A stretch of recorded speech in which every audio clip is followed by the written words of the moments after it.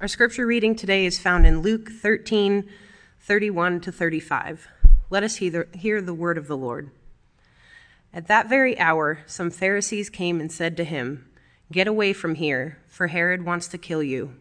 He said to them, "Go and tell that fox for me, 'Listen, I am casting out demons and performing cures today and tomorrow, and on the third day I finish my work. Yet today, tomorrow, and the next day I must be on my way, because it is impossible for a prophet to be killed outside of Jerusalem. Jerusalem, Jerusalem, the city that kills the prophets and stones those who are sent to it. How often have I desired to gather your children together as a hen gathers her brood under her wings, and you were not willing. See, your house is left to you, and I tell you, you will not see me until the time comes when you say, Blessed is the one who comes in the name of the Lord.'" This is the word of the Lord.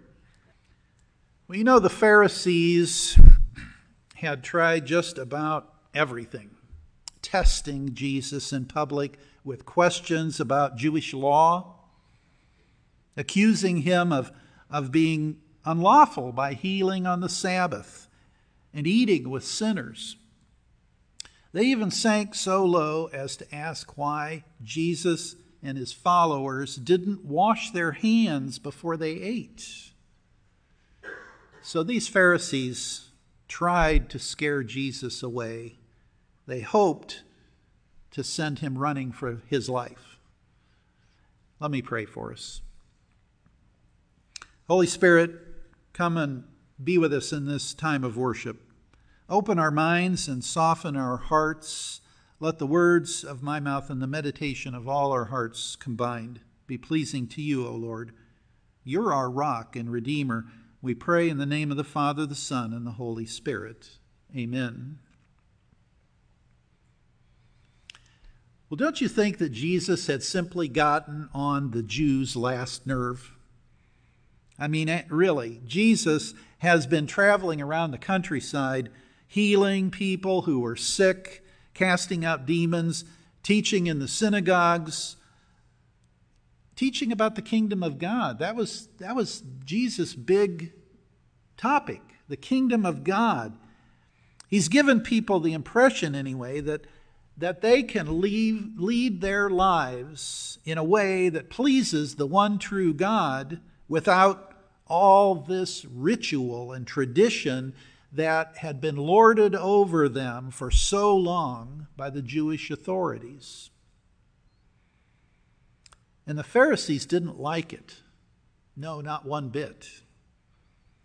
They talked among themselves, conjuring up ways of demonstrating that Jesus was just a renegade who intended to disrupt Jewish life, who had no real interest in anything other than making a name for himself. But attempt after attempt failed to deter Jesus from his mission. And so the Pharisees thought perhaps that they could appeal to Jesus' own survival instinct. They thought, well, we'll pretend that we have some compassion for his well-being, and we'll warn him that Herod Antipas intends to kill him. That should scare him away, right? Well, that plan was a bit transparent, and Jesus saw right through it. And so Jesus shot right back at them. You go and tell that fox, I'll do what I do, and I'm on my way to Jerusalem, so just get over it. That's the way it seems, anyway.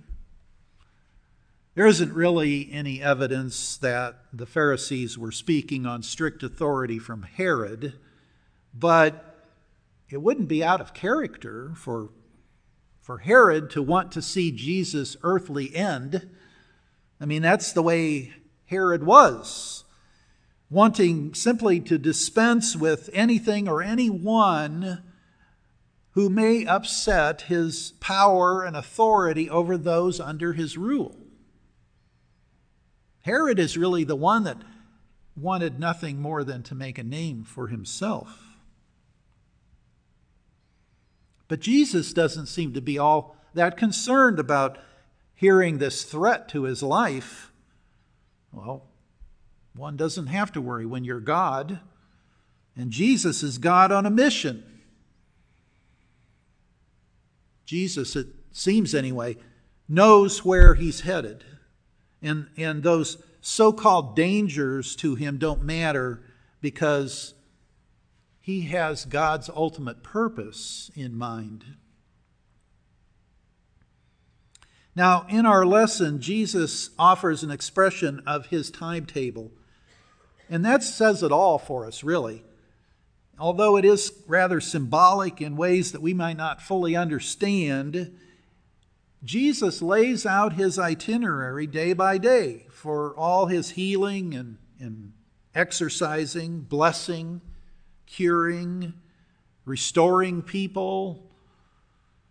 He describes himself setting about this holy work today and tomorrow. And then he says, on the third day, I finish all my work in 3 days. So perhaps that's a reference to the Easter timeline. But a more familiar understanding of Jesus' words would be that of someone committed to seeing a mission to its conclusion. I mean, there's nothing else that Jesus sees at this point but the mission that God put him on, and he is going to fulfill that mission no matter what.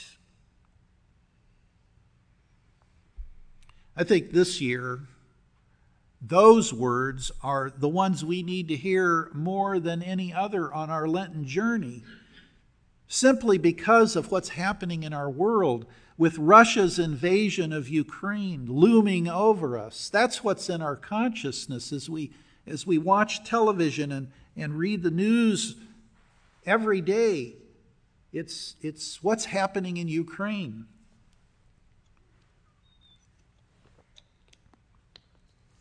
You know, those people in Ukraine are suffering tremendous loss. They're suffering untold loss. The deaths are mounting. We have not seen suffering and death on this scale for more than 70 years in modern history. And so for us on our Lenten journey, it raises the question, how do we define our safety, and how does safety define us? On one hand, Jesus acted as though he felt completely safe. Even though he was burdened by the purpose of his mission, which would end in death, he knew that. Jesus knew what was coming because it was God's will. So he felt immune to these threats of the Pharisees, even though they will be part very soon of the powers that will lead Jesus through the streets of Jerusalem, bloodied and beaten, only to be executed on a cross. Now, that would be an unimaginable burden for any of us. And remember, Jesus not only is divine, but is also human. So the human part of him, I think, was what was burdened by this knowledge, this mission. But he had no choice. He had to fulfill this. So Jesus acts as though he felt completely safe. Imagine yourself in that situation. Luke paints for us a picture of two alternatives: a mother hen and a fox. Now, on the one hand lurks the fox. You know, evil is represented by all types of animals in the Bible. Satan is the serpent in the garden. The devil prowls like a lion, looking for someone to devour. The wolf snatches God's sheep. And in the book of Revelation, evil is represented by a great red dragon with 7 heads and 10 horns that seeks to devour God's children. But on the other hand, Luke counters with the image of a mothering God. Jesus, whose wings provide shelter and protection from the dangers of life, cover the vulnerable just like a mother hen protects her chicks under her wing. I say these two images are alternatives because we can choose between them. It is our call to accept the protection offered by God. Now, we know chicks tend to run free, not always seeking protection under their mother's wings. And in the same way, we often run away from the protection of God. We often don't recognize the need to be protected, and we put ourselves at risk from unseen dangers in life. And so Jesus weeps for Jerusalem, for those that refuse his protection, those that will turn from him at the last moment and reject him. How often have we done that very thing, either through our sin of silence or our sin of omission, of not talking about injustices in the world? How often have we rejected Christ? How often have we crucified Christ by the things that we say and the images that we portray, even unknowingly? And so this passage here in Luke really immerses us as readers in deep symbolism. Symbolism for what will happen in short order. God's purpose is clear to Jesus, not so clear for everyone else. But Jesus, the prophet, tells of his own fate, even though most everyone is left clueless. I think that's where we have the advantage over people of Jesus' day. We have history on our side that we can study and learn and read about time and time again if we only take the time.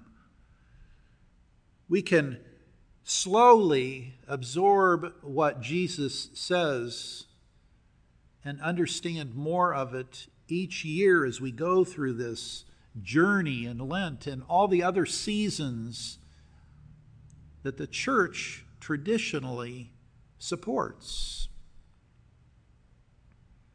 I think the takeaway for us today is just that we are clueless.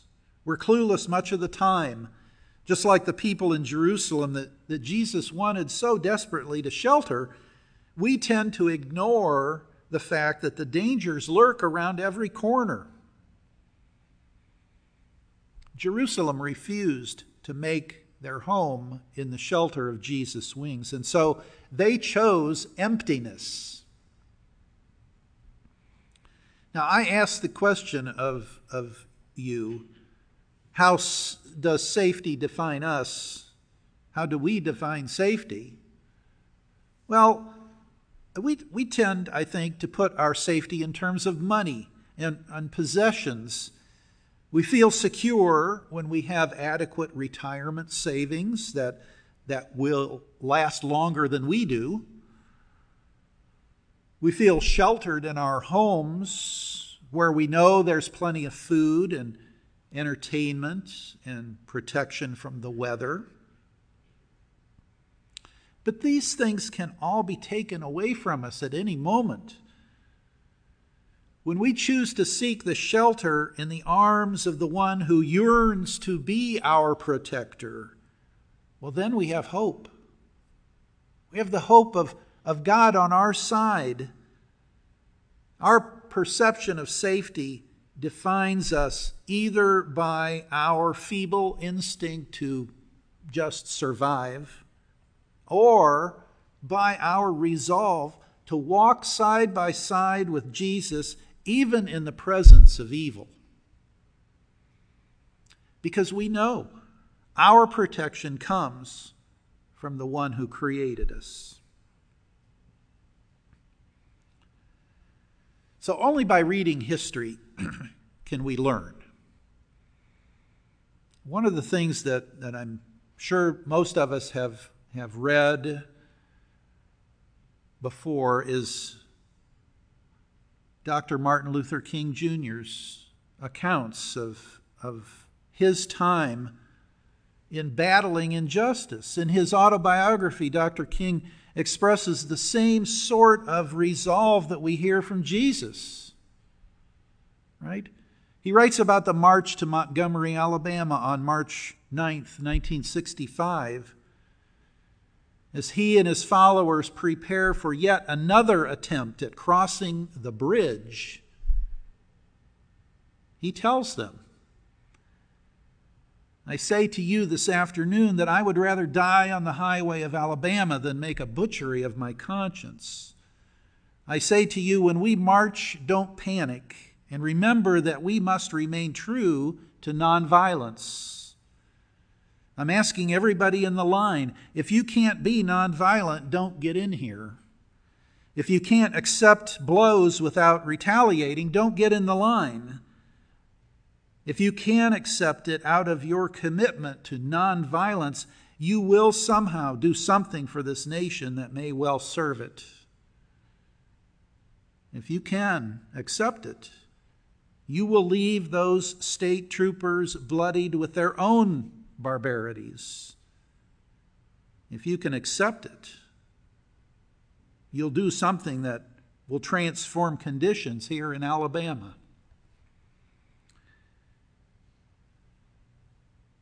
Well, I think we all know the history of what happened. And so there are many foxes in this life that seek in one way or another to devour us, to deprive us of the richness of life. But when we choose the protection that God offers us in His Son, well, then we can truly feel secure under the wings. Let us pray. Father God, we thank you for the protection you offer us in this life.